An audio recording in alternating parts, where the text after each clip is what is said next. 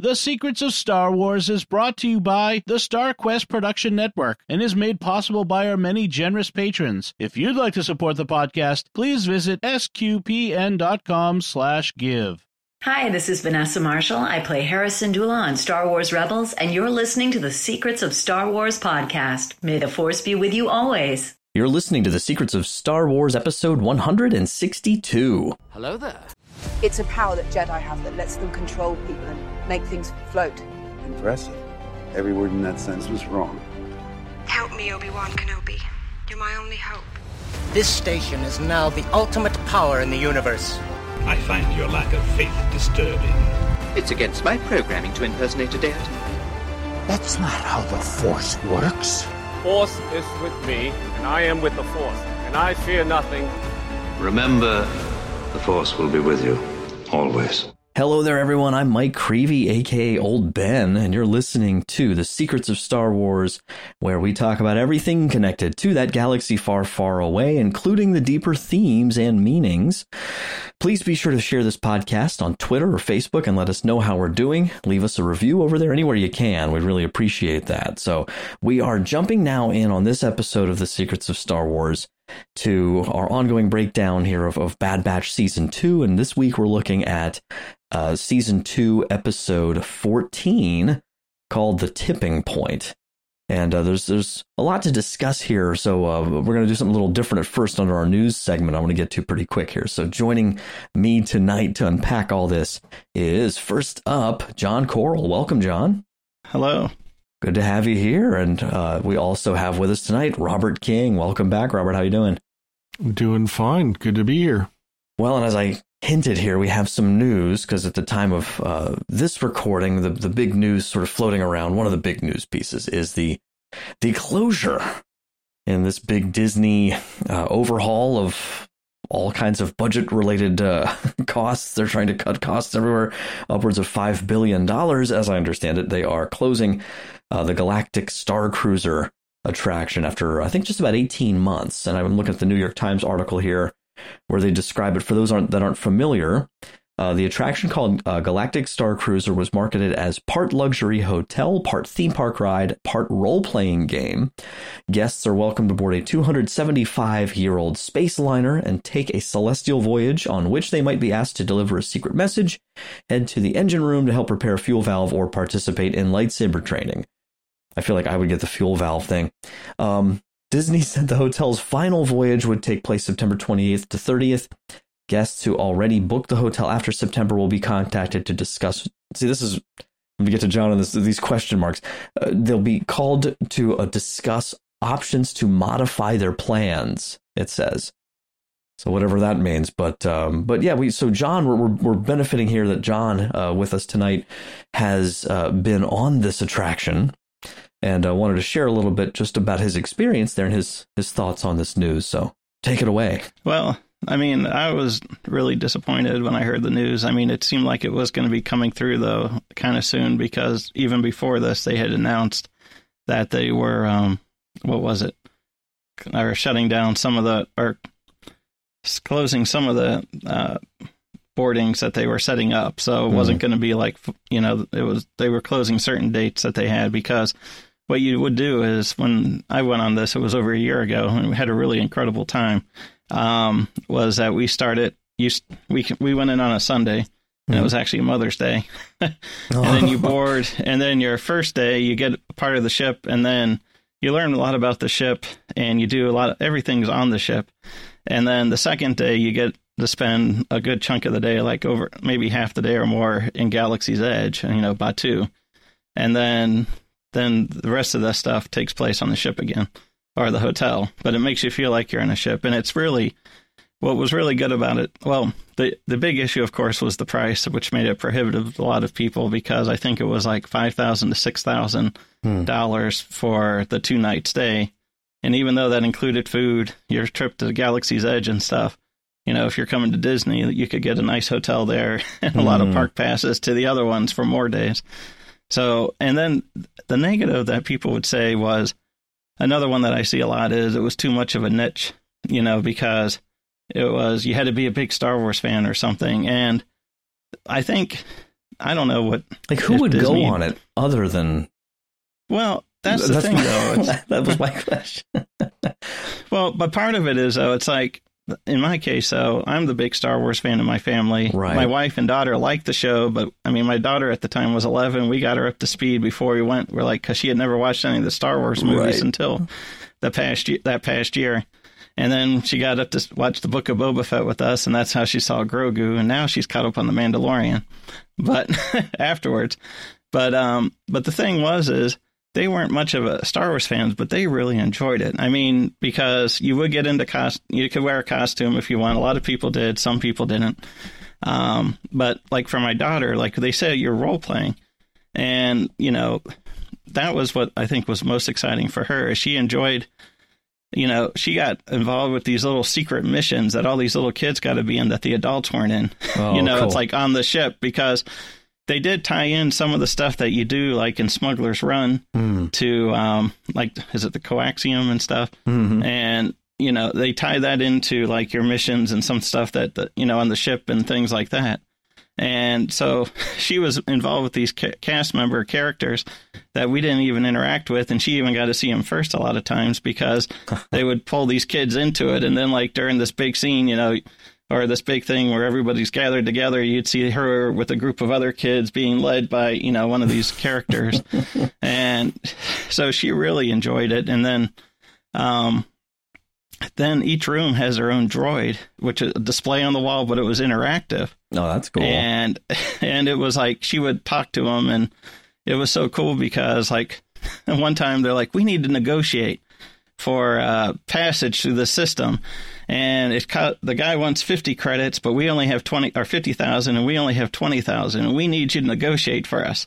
And then they give you some tips, start low, and something about the negotiator and stuff that, you know, makes him, that he likes. And then so my daughter would start 2,000. He'd go, oh no, that can't do 2,000, 45,000. And then she 4,000. And then as I got closer, I said, tell him this, you know, what they told us ahead of time. Mm-hmm. And then she said it, and he's like, oh, I like your style. How about 20, you know? And it was just like, and then the droid would call her the Impressor afterwards. And, you know, then later on, she had another negotiation, you know, and it was like, you know, things like that were just really neat touches. And then, of course, you had your data pad, and you were getting these messages, which is actually your cell phone, or maybe if you had an iPad, and you're using this Disney app, and you're getting all these messages. Go to this panel and look this up, and then you could figure out who you were, you know, are you talking to good guys or talking to bad guys, and it would determine then if the First Order is asking you for information and you're denying it to them, then they're like, okay, you're part of the resistance. But if you're doing it the other way, like, then they're going to lead you more of a track towards the First Order. And so it was stuff like that. And then when you actually go to Batuu, the next day, they even tell you, okay, ask somebody at the cantina this question. And then you are looking at your data pad or phone, and it's telling you where to go, and then do this, you know, to send a signal or whatever, and scan these things or do that. And it really builds upon itself. So it was pretty neat. And that's where the role playing came in. And then things you learn that you think are just, you know, like ship things that you would do like on a cruise ship, except this is a galactic cruise ship. Like, you know, you would do the lightsaber training. You did the learning how to work on the bridge. So like one night, you know, they go through, here's how you do shields. Here's how you do engineering. Here's how you do the guns. And then that's the first night. Then the second day, you get to apply that with the way the storyline goes. And it's really cool, you know, how that all plays out. And, you know, then you do get to interact with the captain and all these other characters as they want, you know, mill around with people and stuff. And so it was funny because, and then even one part after Batuu, depending on how you scan things and where you get to, you know, I was in the special room with a meeting, and he had one character come in and then another special character on the hologram. And afterwards, this guy comes up to me. He's like, hey, you're looking at that hologram, and I was looking at it, but it was like they were staring right at us. How, you know, and I was sitting across the room, and it was just really done well.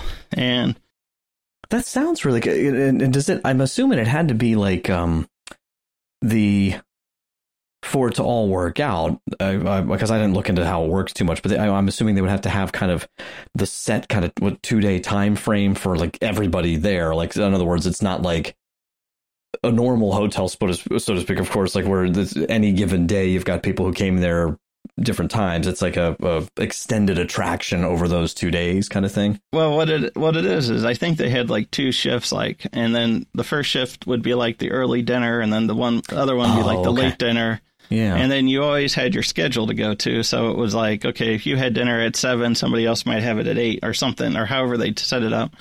And then what was funny is we were talking to a friend we met there, and he was set up, he dressed up as Kylo Ren, and his wife was dressed up as Rey. And you could, and my wife, she kind of was like a double agent. She would answer some questions for the First Order, mostly for the Resistance, but back and forth. But the thing is what you would do is be like, 8 o'clock, you're here. At 8 o'clock, they're at some other place. Then at 9 o'clock, you meet the captain at this point. And then at 9 o'clock, they would meet him in the lobby, Lieutenant Corey in the lobby at that time. And then, so that's how they would bring people together, is they'd be like, okay, the main action's happening at 9 or 10 o'clock, and then they're going to gather somehow there, and then you're going to see how things play out. Okay. Huh. And then, of course, when you watch the last big lightsaber fights and everything, and like you see on the commercials, that was pretty cool, too. it just sounds like there's so much, and I don't know if, Robert, if you have anything to add just from your, like, I know you said you weren't able to go yourself, but to other people you've heard comment on it. I mean, do you think, like, did they just bite off more than they could chew maybe with it, or is it just a casualty of the Disney's restructuring? I mean, who knows? I mean, I was saying before we started recording that, yeah, I was really looking forward to hearing your experience, John, because I have heard nothing but negative things about the whole experience. And like, one of the things that I've read a number of times was that, like, the whole thing just felt kind of cheap, which I wonder I wonder how much of that negativity is coming from I just dropped $6,000 on this. It had better, blow me away. And the expectation. And it sounds, it sounds like you had a lot of fun and there was a lot of cool stuff going on, but it maybe wasn't $6,000 worth of fun stuff going on. That's probably part of, because I think what people come into it, it's like, now, I've never been on a cruise. So it's like, and this is supposed to be like a cruise ship idea and stuff. And I wonder, too, if some people are like, if I'm spending this much on a cruise and this is all we're doing, because it's like, there's no big pool to go jump in. There's no big, like we're not actually no going anywhere. And stuff. Not even a giant Bacta tank? No, but they do have like a bar where you can play Sebek and stuff. And my daughter loved that game, too. Oh, and man. You let your daughter gamble. Well, I know. Well, as she gets older, if they ever make that a legal gambling game, and when she's 21, then she could do it. She'd do pretty well with it. It's good practice. No. But I do think that might be part of it, because it's like I said too, when you're spending as much money as you're spending at Disney on a trip, and you could say, well, I could spend 3, 4, 5 days in other parks at nice hotels in Disney and stuff, and versus the 2 nights. But the other thing that was kind of cool and was, really though, the thing is when you get there, unless you have an emergency or some reason to get off, you really don't see it. You don't see anything that's outside the park. You're really immersed, because you get in there, the elevator you take to the floor, they make it look like a shuttle going into space to get to your to the cruiser. Then when you actually go to Batuu, it's kind of like those airline line where you go down the runway or the walkway, and you only see the door to the plane, and then you get on the plane, and then it's kind of like that when you get on the transport to get to, and then they make it look like you're flying again or something as your bus or whatever it is goes to the entrance in Batuu. But then you actually come in next to the cantina in a special entrance. You don't come in like the main entrance. So it's kind of like you're landing there and you're walking out into the spaceport. It's kind of a neat feeling that way. And then when you leave, it's the same thing. When you go back through that, you don't have to go through all the other lines that you normally would. And then it's just pretty. And then when you finally leave again, it's like you're taking a shuttle out, and then like, okay, now I'm back to reality. The reality of the normal Disney experience. Right. Yeah. Just the run of the mill. Right. And the other thing too was they made the food look different too, of course. So out of this world. So what would be like shrimp cocktail on Earth, and on the Galactic Star Cruiser, it looked like Avatar blue, baby, And it was like, do I really want to? It's like I like eating shrimp cocktail, but it was like. Sometimes and I wonder if sometimes that threw people off too. It's like, that's like even too personal, like what we're eating. Yeah. Right. But I wanted a cheeseburger. Yeah. Well, yeah. And that was the thing is like, it's a lot of the same kind of food you'd have on a cruise ship, but, with a galactic twist on it. Yeah. Mm-hmm. And then, but going forward, I'm wondering though, if they could still keep it. I think their best option would be to keep it as a niche hotel, because they have that bar where you can place the back, and it's already set up as a hotel anyways. It's and then they already have a dining area with unique foods, whether or not you want to have entertainment and stuff like they do at night with it and all that, or just make it buffet style. But, and then the idea of maybe dropping guests off at Galaxy's Edge, it's like on that special entrance, if you're paying for that rate, maybe you get to come in a better way to Hollywood Studios, that kind of thing. And instead of the other way. And then, you could still do some of the things like the bridge training, lightsaber training, and some of those other guest activities too, as part of it. But then you wouldn't need all the extra cast members and the whole storyline and all the data pad stuff and things like that. And maybe that would cut the cost, but also allow people to have a Star Wars experience, Yeah, because, they spent, I was looking at it here, wasn't it like $300 million or something? It's hard to imagine that they could just junk it or something. Yeah, there has to be a way to repurpose some of that, but I don't know. Anything else either you guys want to add on this before we jump over here to the Bad Batch? Because I wanted to set some time aside for this conversation here, because this is breaking news, and we have a rare opportunity to get John's take here, which is awesome. So we break the news, so you don't have to. That's right. Well, I will say this. I guess one last thing I want to say was I saw was that.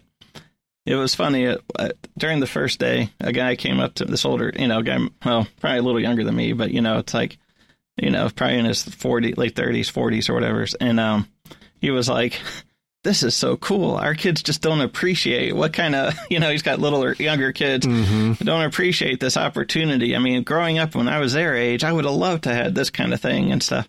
And then what was funny is at the end of the first night, when...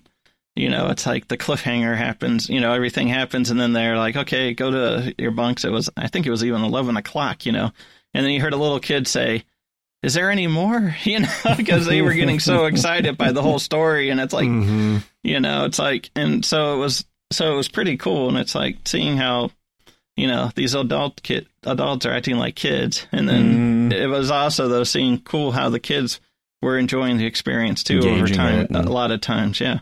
Yeah. So, well, we'll see. We'll see what the next chapter of whatever they do is. But we're for now, we're looking tonight, here or today, whenever you're listening to this. You could be listening to this in the morning, of course, but for us, it's night, and we're looking at Tipping Point here. And I just want to share, as usual, as I like to share just a brief little Wikipedia summary of it. So we have. Following last week's episode, or the previous episode, Pabu, which was a very Edenic in some ways until the tidal wave thing. But, we have this setup of the Bad Batch having this potential new path maybe. And then we jump right into episode 14, Tipping Point. It says here, several clones imprisoned for disobedience against the Empire, including Hauser, are rescued by a group of rogue clones led by Echo and Gregor and brought to Coruscant, where Senator Chuchi questions them about their intended fate. With only a few encrypted data scraps recovered in the raid, Echo rejoins the Bad Batch on Pabu. Meanwhile, on Mount Tantus, the transport's destination, Crosshair is interrogated by Dr. Hemlock about the whereabouts of the batch, specifically Omega. He escapes in an inattended moment. That's a really weird sentence. He escapes in an inattended moment and sends a warning to his former comrades before being recaptured and subjected to more intense torture. After receiving the message and analyzing the data Echo recovered, the batch learns about the existence of the Empire's secret advanced science division. So, that in a nutshell. And right off the bat, I thought it was cool. Correct me if I'm wrong, but I'm pretty sure the last time we saw Hauser was that arc that they had in season 1, I think on Bad Batch on Ryloth.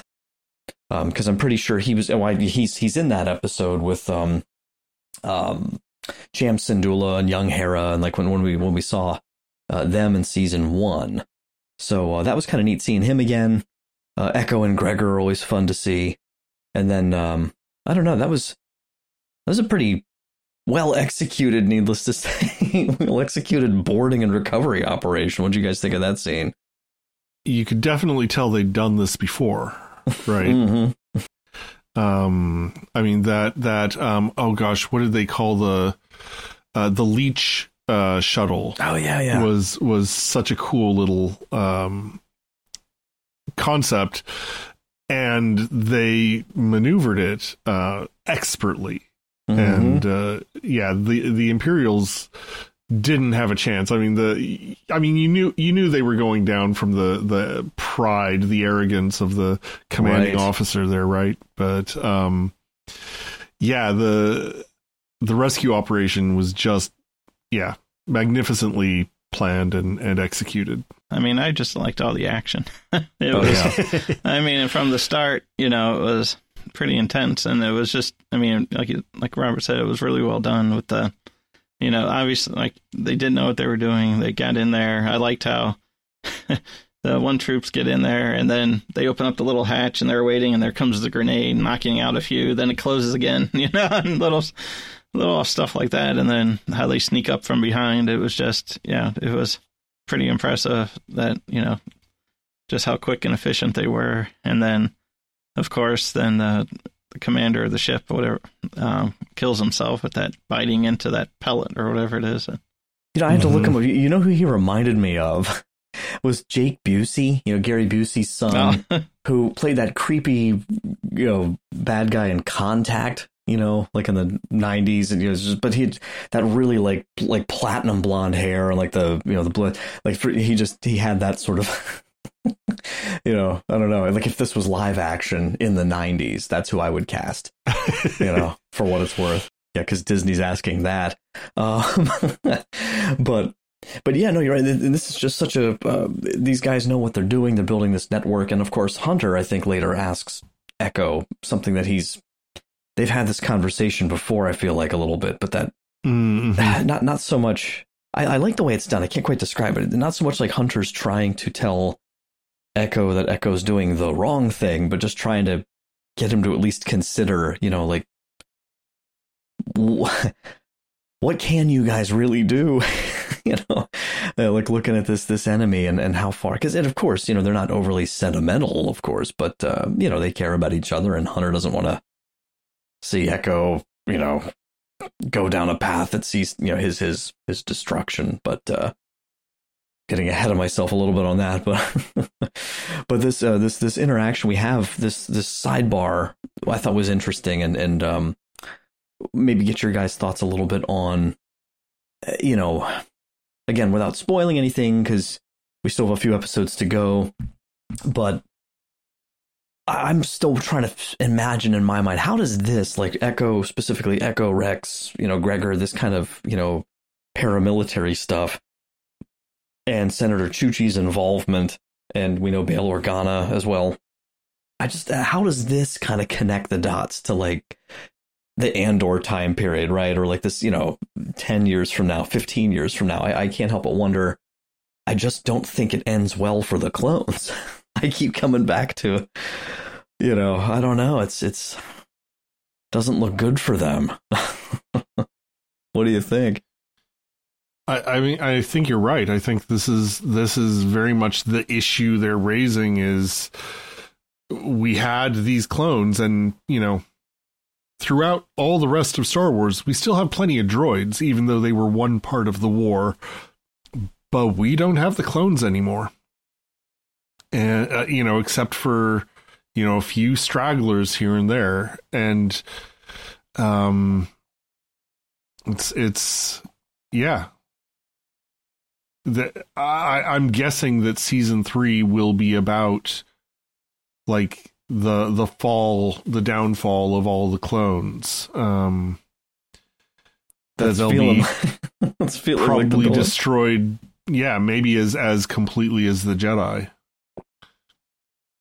Oh, what do you think, John? It's not looking. Well, I wasn't thinking. Yeah, because really, I mean, as you look at the storyline, I mean, what was it? Was it Kenobi where they had like a homeless clone or something like that? And, the homeless vet, and stuff. I mean, you didn't have. I mean, other than Boba Fett and stuff, you know, it's like you really don't have clones in the, at least that we know of, in the, you know, the Star Wars universe, starting with New Hope and everything. I mean, or at least it's pretty limited, you know, if it is.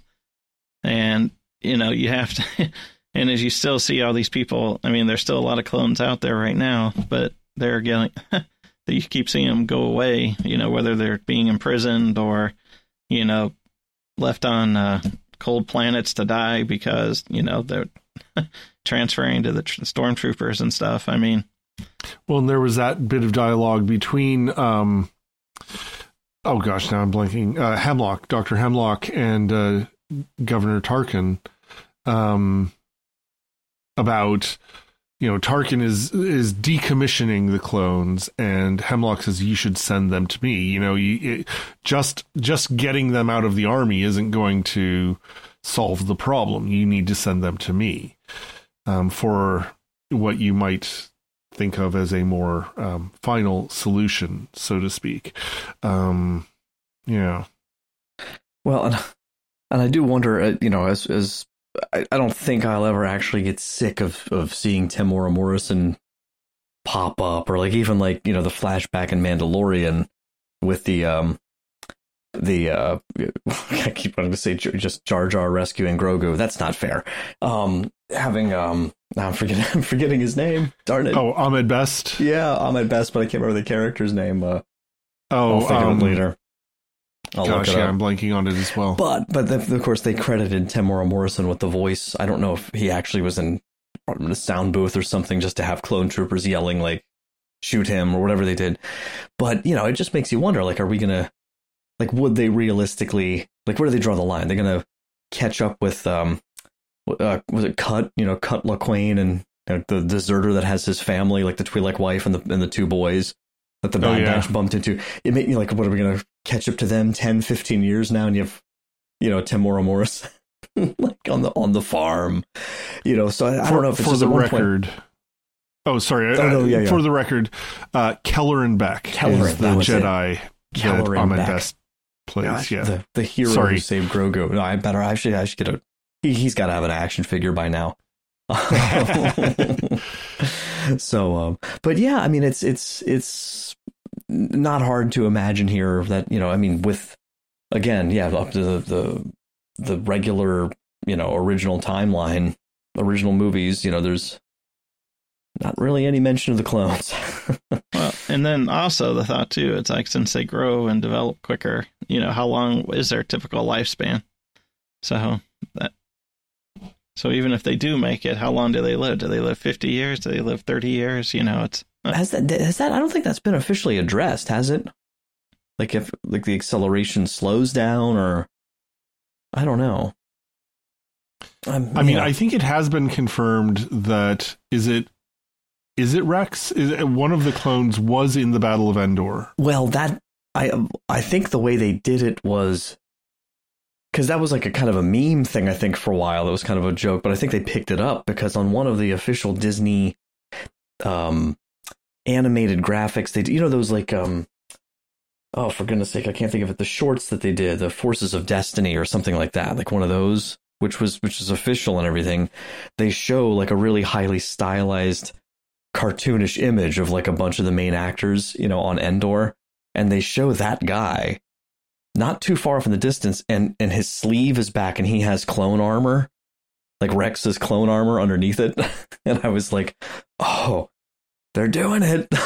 So all the speculation, of course, now with Ahsoka coming up, that and I've heard that there was concept art, with Rex and stuff. So I'm sure he'd do it. It'd be kind of cool, but I don't know. I don't know how old that would make him, right? I mean,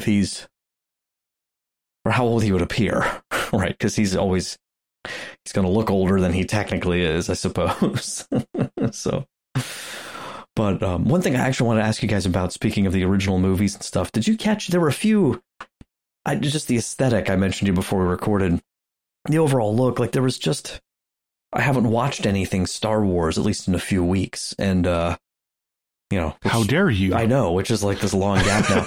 But when Crosshair was running around, and just the look of that facility, it's so, original Death Star, kind of look, and the interrogation droid, the sound effects are pretty much identical to that scene with Leia, in the original, and I even think, I don't know if you picked up on this, but when I've rewound it a few times, when Crosshair's trying to put the code in to contact the batch, there's just the slightest, it's only like a fraction of a second, they threw in, I swear, a little sort of sample, I think, of the sound effect that plays when Obi-Wan is like lowering the shields.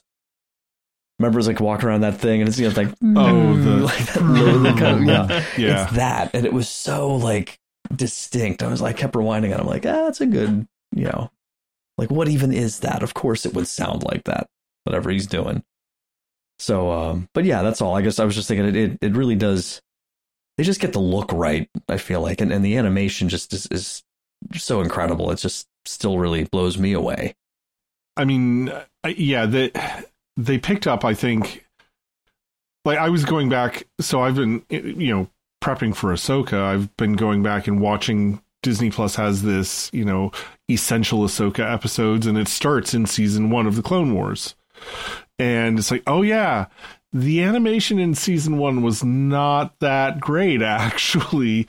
But by, season 6, season 7, they had really improved the animation, and Bad Batch, that was the starting point for Bad Batch. And so, yeah, I've always liked the animation in Bad Batch. It's really worked well. And I agree. The sort of what is it? Imperial brutalist architecture is very much on point. I like that they the ship design is really strong too, and frankly even locations like Pabu are. They fit in very well with the way the Star Wars galaxy far, far away has expanded. So yeah, I think which is impressive because it's so different. Like a location like Pabu, and like Wrecker's sitting there with a fishing pole, but like it's like kind of like space Santorini.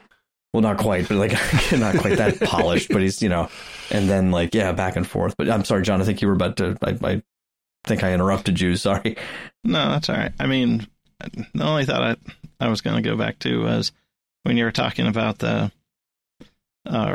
Crosshair putting in this, making the distress call or whatever.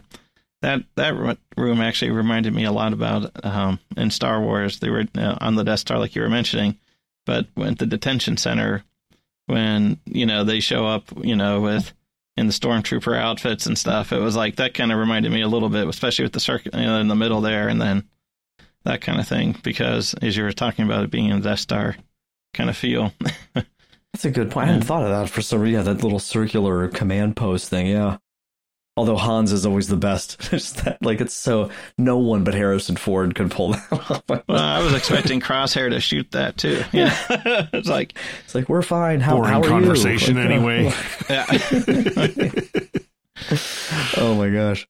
I was wondering though, if you guys, I mean, this is more of a, I don't know, might as well just bring this up now because we want to get to I know Dr. Hemlock, and there's a few things we're going to go here. But before I forget, maybe just throw this out there, because he's, Crosshair's, of course, sort of in the background. I don't know if I'd say he's at the center of this episode specifically, in some ways. But, like, I'm just curious, like, what do you think at this point his motivation really is?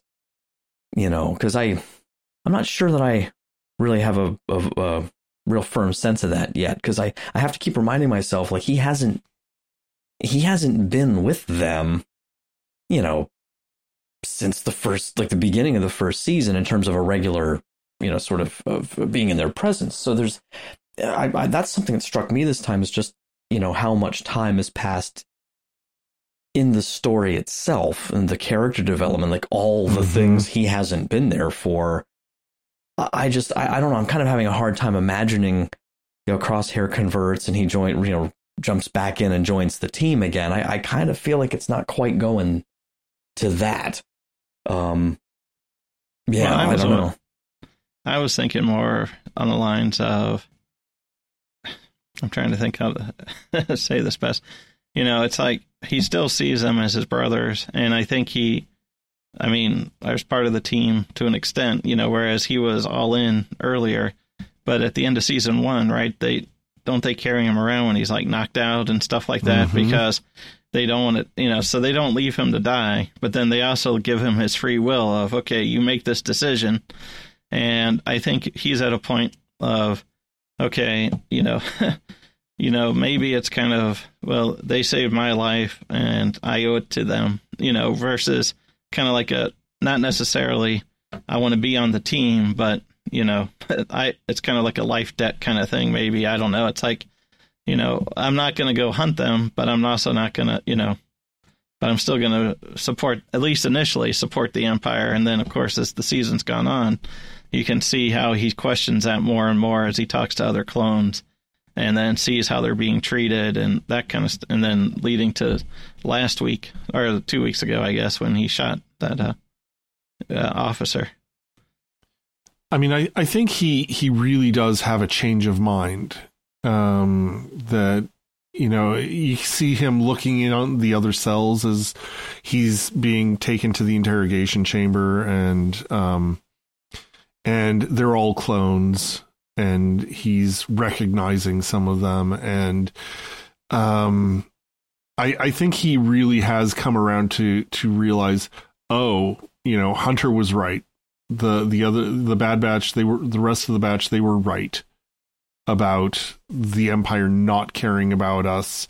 And if he had any doubt, it came, Hemlock saying, why should you care about her? She is Imperial property. Like all the clones, she is Imperial property. And I think he may or may not want to rejoin them. Kind of like Hunter and Wrecker and Tech are reluctant to join with Echo and Rex in the rebellion cause. Crosshair may or may not want to rejoin the team, but I think he has become convinced he was wrong and they were right. Yeah. I mean, I kind of feel like he would, I don't know, it strikes me, and I hadn't really thought this through till now, but like he strikes me as more of, like, if he does survive, somehow gets out of all of it, like I think he would fit nicely in the, I don't know, like kind of gun for hire or bounty hunter, or I don't know about bounty hunter, but like just kind of, because he's he has just brutally executed some people. Like he's definitely a practical man. Yeah, he's in a different category, right? Than the other guys. Like he definitely is, and I feel like it would be a sort of a destiny fallacy, like to change that about him. Like we cut to next season, or like season 3 ends with I don't know, like season 3 ends with Crosshair, like opening up a school, and like he's like gets a dog, and I'm like, no, that's not quite it. Like there's a lot of shooting in his future, I think, one way or the other. I mean, honestly, I think the best way for season 3 to end would be for them to paint a big red stripe on the side of their ship and fly off into hyperspace with the A-Team theme starting to play, you know. Just fully commit to it. Yeah. Yes, we're the A-Team in space. Oh my goodness.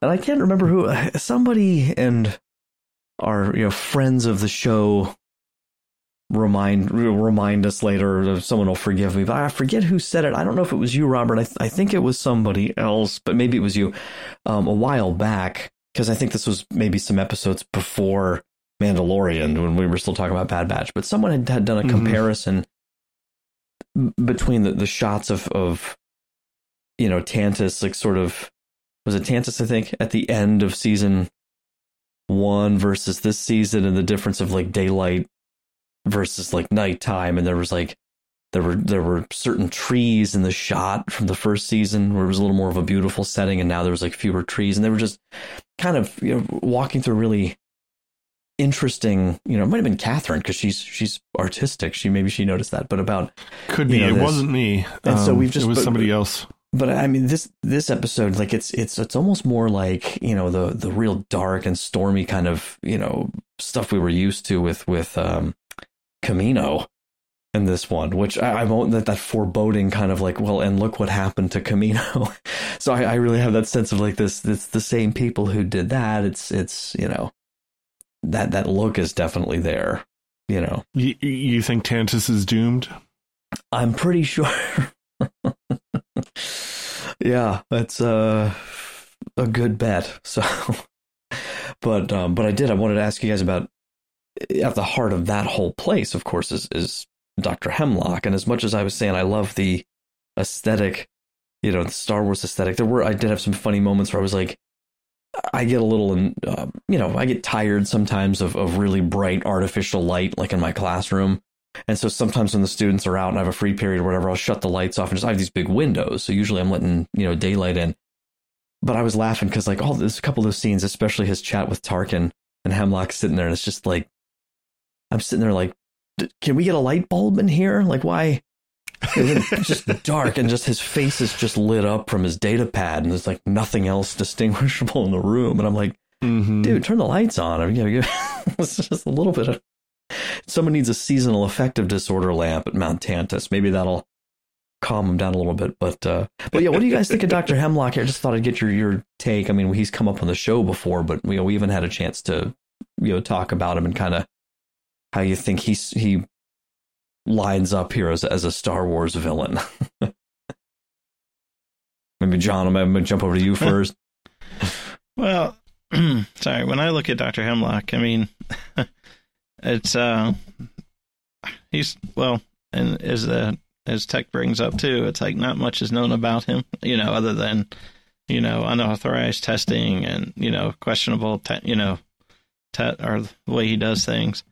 And I mean, I think he's so it's like I as I'm sitting here and haven't watched definitely the last 2 episodes yet, you know, he looks like a you know, a pretty good villain like a lot of other ones, but it's like, is he doing this because he's, you know, wants to do certain things with the clones, or is he doing it to eradicate the clone? You know, it's like, I don't know what his end game or his, you know, the actual motive is behind everything he's doing.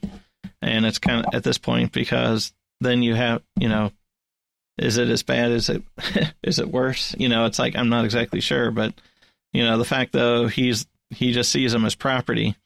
I mean, all clones is Imperial property, and then what can you do with property? Whatever you want with it, I guess. And you know, with his testing and stuff. So I think, you know, I don't know. I have a pretty negative view of him as a villain. I mean, like sometimes you could see a character and say, okay, like Dr. Pershing, right? He's a guy who maybe did bad things, but had maybe good intentions, at least in his mind. But I'm thinking, at some point anyway, yeah, right, to at least to a certain level. But then this is the whole other, I think, you know, not good intentions, and you know, for whatever tests he's wants to do. I mean, this is more of a meta take, but it's what is impressing me about like this whole era of Star Wars media that we have is how committed it is to sort of justifying the Last Skywalker. So everything is kind of tied into this cloning program and establishing that this cloning program was the Emperor's real plan all along. Mm-hmm. And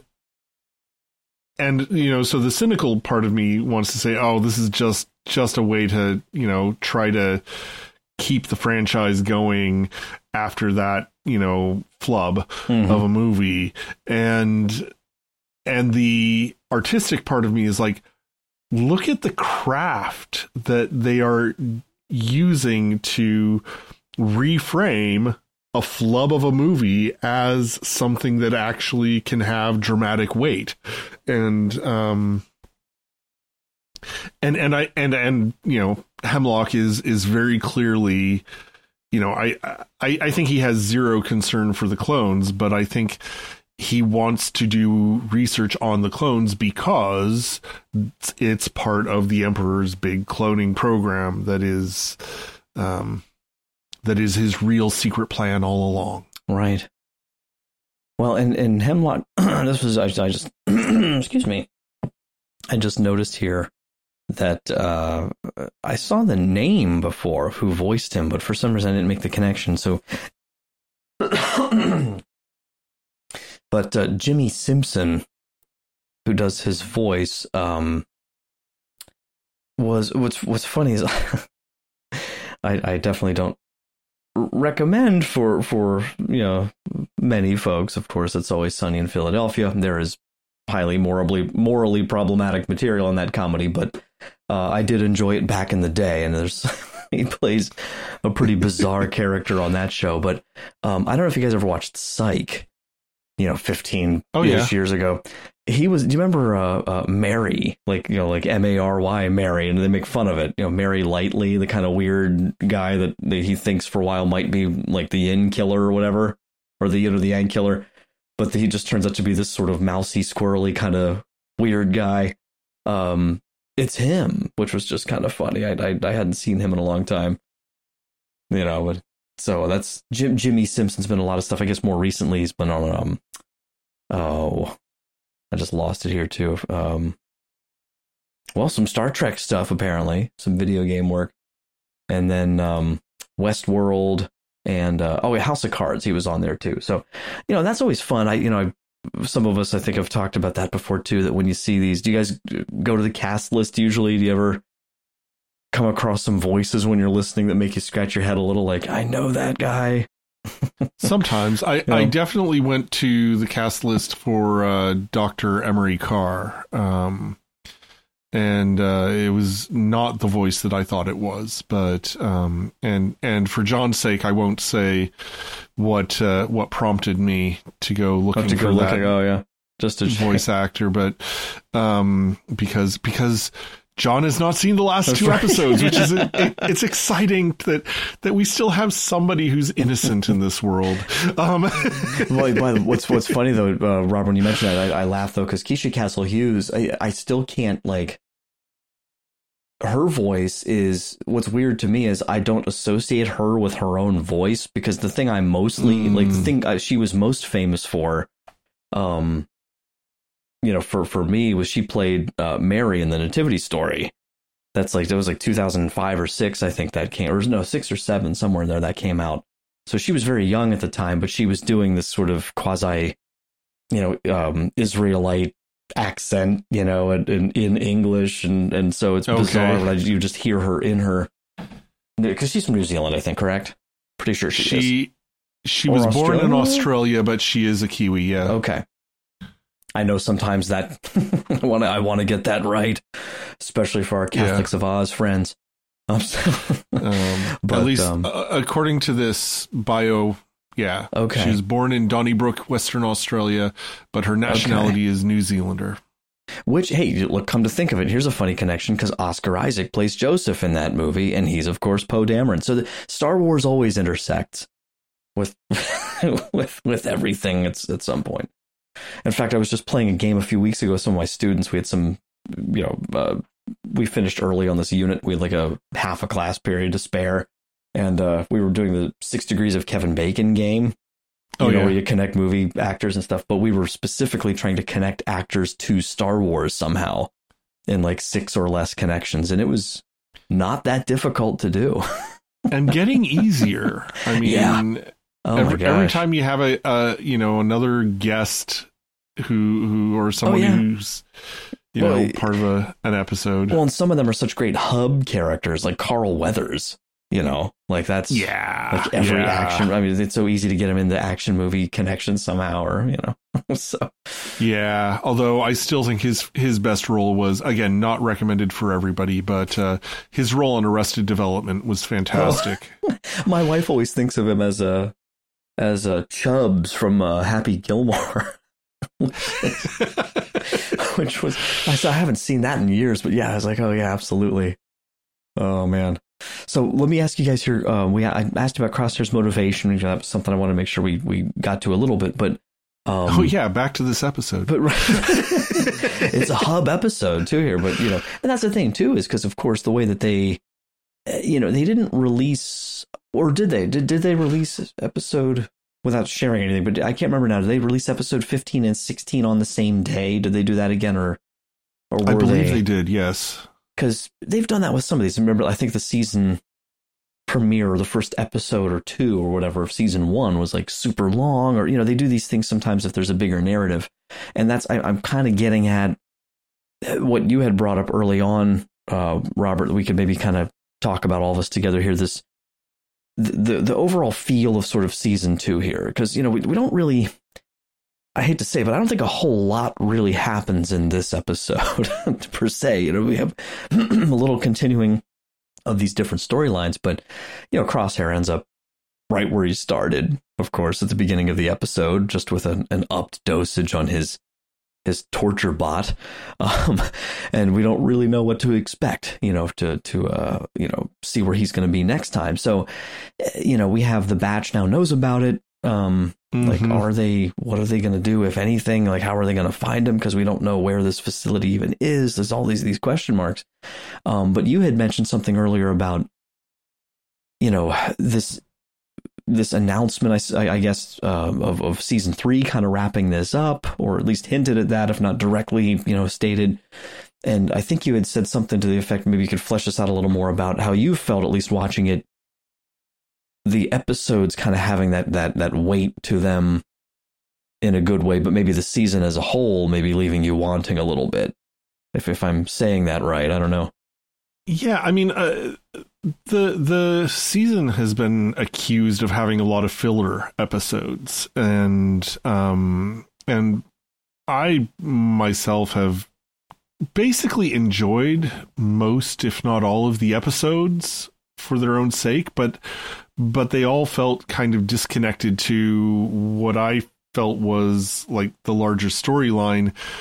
And I guess what I mean disconnected is it felt like they weren't moving the story very far. So like you said, this episode, Crosshair ends up exactly where he was.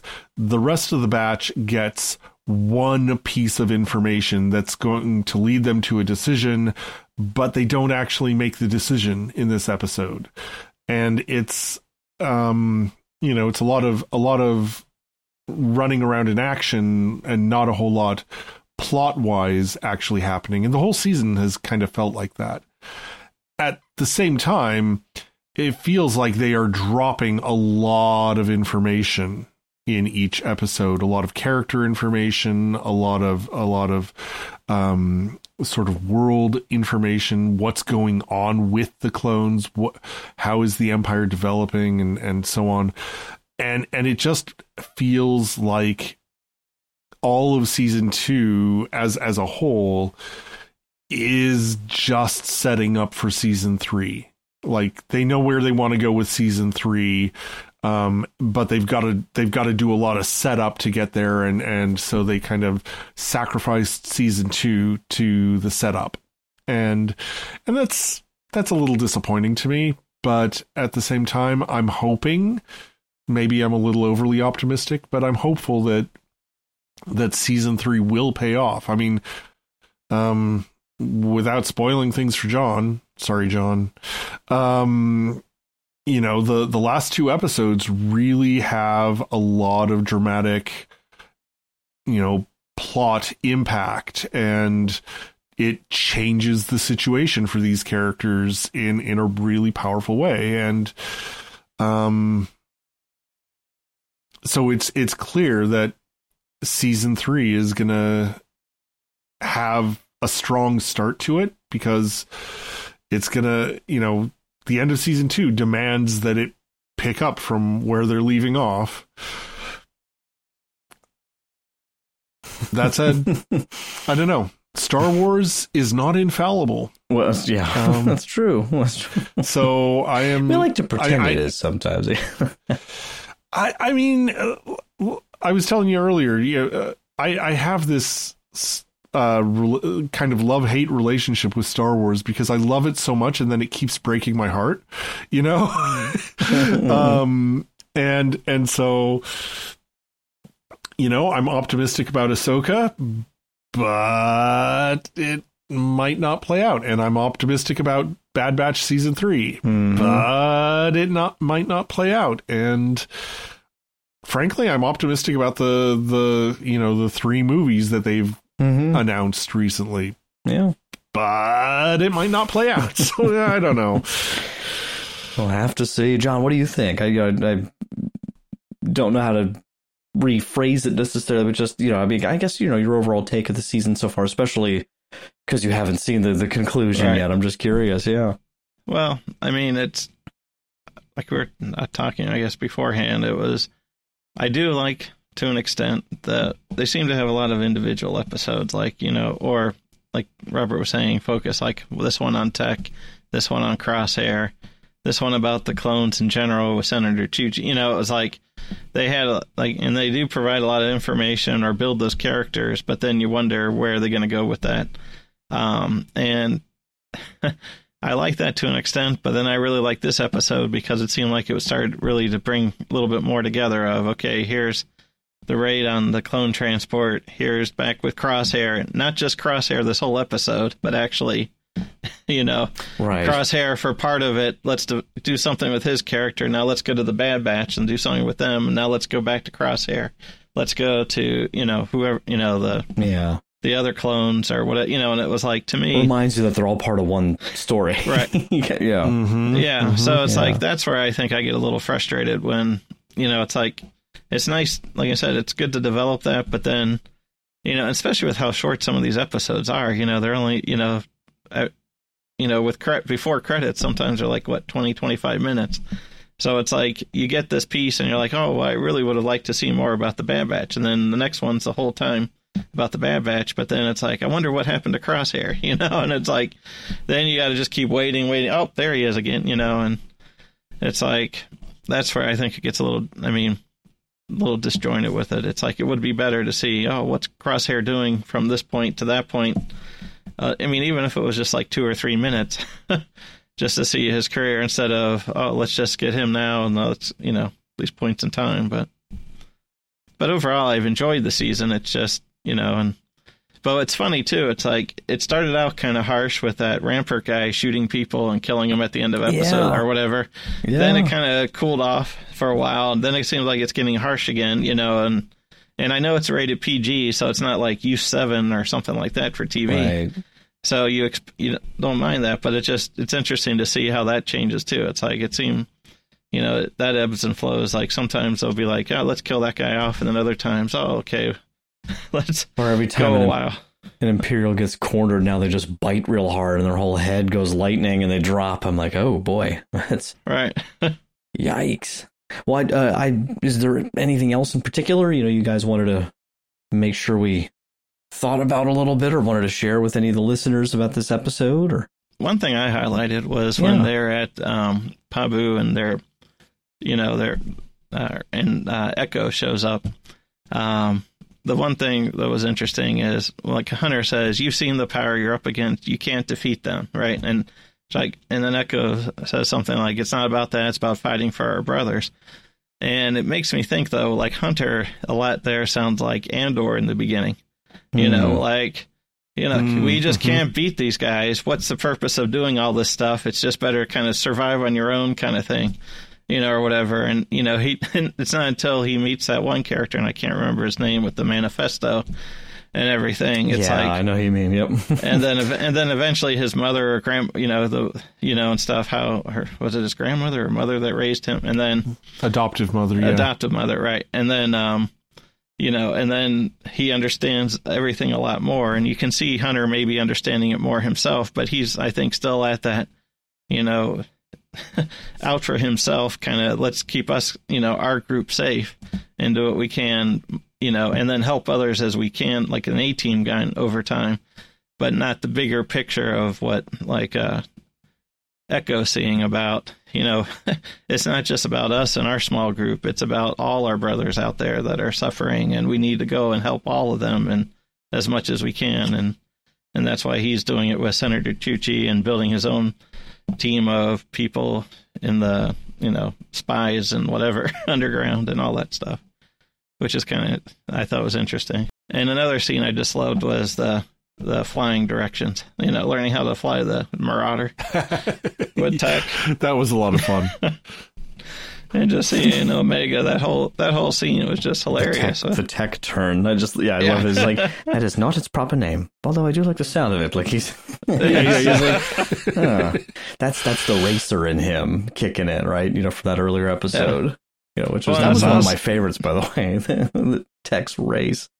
And then the other thing too was, and you could barely hear it, but he's like, and, you know, when she talks about the tech turn, and he's like, and then maybe you should do this before I come back to my senses, or something like that. As, you know, and then, right, she's making the turn and stuff. But that, I think that's what I like about the Pabu episodes, is you're seeing a fun side and the more family kind of side of things, where, you know, do we need to stay here or move on? And, you know, again, like soldiers. But that was kind of a nice thing to see with. I forget the mayor or whatever, you know, the chieftain, whatever his position is, his comment about, you know, is that all you are? You know, and right. That's that refrain, you know, and that's that really neat. Like, they were literally made, you know, in a laboratory to just be that. And it's like, and what I love about that, and it was like, we could go down the big rabbit hole forever on that. And we've talked about this a lot on the show before, and it'll keep coming up, I'm sure. But that's a really interesting recurring theme, of course, from a Catholic perspective of, you know, here you have, there is no more controlled environment, right, in all of Star Wars than the Camino lab. And yet the thing they're doing is not actually something that they're really in control of. Because there's something that's making these guys be who they are, and their experiences are shaping them, and they have souls, whatever you want to call it in Star Wars. It's a really interesting, you know. Which is, I mean, the moment that, and I've already mentioned it, but the moment that struck me most was the, you know, you are property. She is property. These, you know, all clones are property. And that's like the fundamental sin, if you will, of the whole endeavor, is to try to treat a person as property. To even in a sense, the Emperor trying to treat his own body as property rather than as a gift. I'm going to clone it, completely control it. I'm going to have unlimited power over, you know, who I am and what I can do. And whereas, you know, the dignity of the human person comes from the fact that our very being is a gift from God. And all that's the, you know, again, don't want to go too far, but just all the time, you know, because that's something I'm continuing to kind of reflect on more and more in my own spiritual journey of like, sometimes I've had a very deist notion of my own life. Like God did something back when I was conceived and then it was me. And then he's like kind of back here. It's like, no, he's like, he is constantly making me to exist at every moment. Like he makes it possible for anything to, it's just that perfect transcendence and immanence at the same time. It's just so profound, The depth of Augustine's insight. You have made us for yourself, and our hearts are restless till we rest in you. Yeah. Yeah. Yeah. That's good. Well, you guys, and anything else we missed or something you want to, mention for the folks for next week? Things you want to spoil for John? John, you're going to love the space clowns. Yes. Oh, yeah, Jar Jar's cameo in episode 16 was very surprising. No, alas, no, but I love how they do a musical number every 5 minutes. Yeah. No. Life Day. Oh, goodness. Oh, my.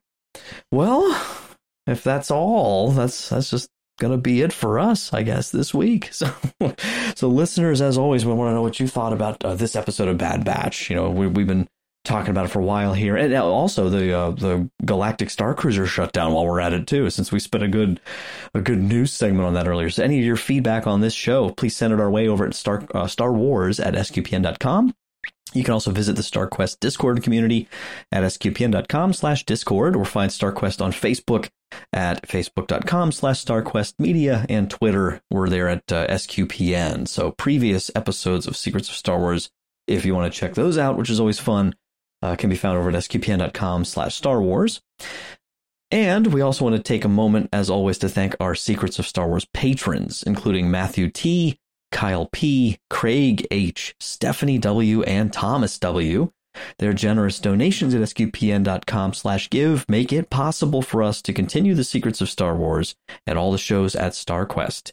You can join them by visiting sqpn.com/give. Please tell all your friends, everyone you know, people on the street, whatever, to just go to Secrets of Star Wars anywhere you can find it. Apple Podcasts, Google Podcasts, Spotify, your favorite podcast app. It's there. My favorite is Pocket Casts. It's on there too. So anywhere you can get those notifications to know when new episodes drop, and anywhere you can leave us a review, especially Apple Podcasts, Spotify, anywhere that you can leave ratings and reviews helps the show quite a bit. So please do that, and check out our merch store. It helps the show as well, and gets you some really cool Star Wars merchandise you can't get anywhere else, with the Secrets of Star Wars logo on there and all sorts of fun little things you can pick up over there at the merch store. That's sqpn.com/merch. So we'll be back next week to unpack the dramatic conclusion to Bad Batch Season 2 with a deep dive into episodes 15, The Summit, and 16, Plan 99. So please mark your calendars because you will not want to miss that one. So until next time, John Coral, thank you so much for joining me and sharing the Secrets of Star Wars. Thank you. Had a great time. Absolutely. And Robert King, thank you as well. It's always a pleasure. And once again, I'm Mike Creevy. Thank you for listening to The Secrets of Star Wars on StarQuest.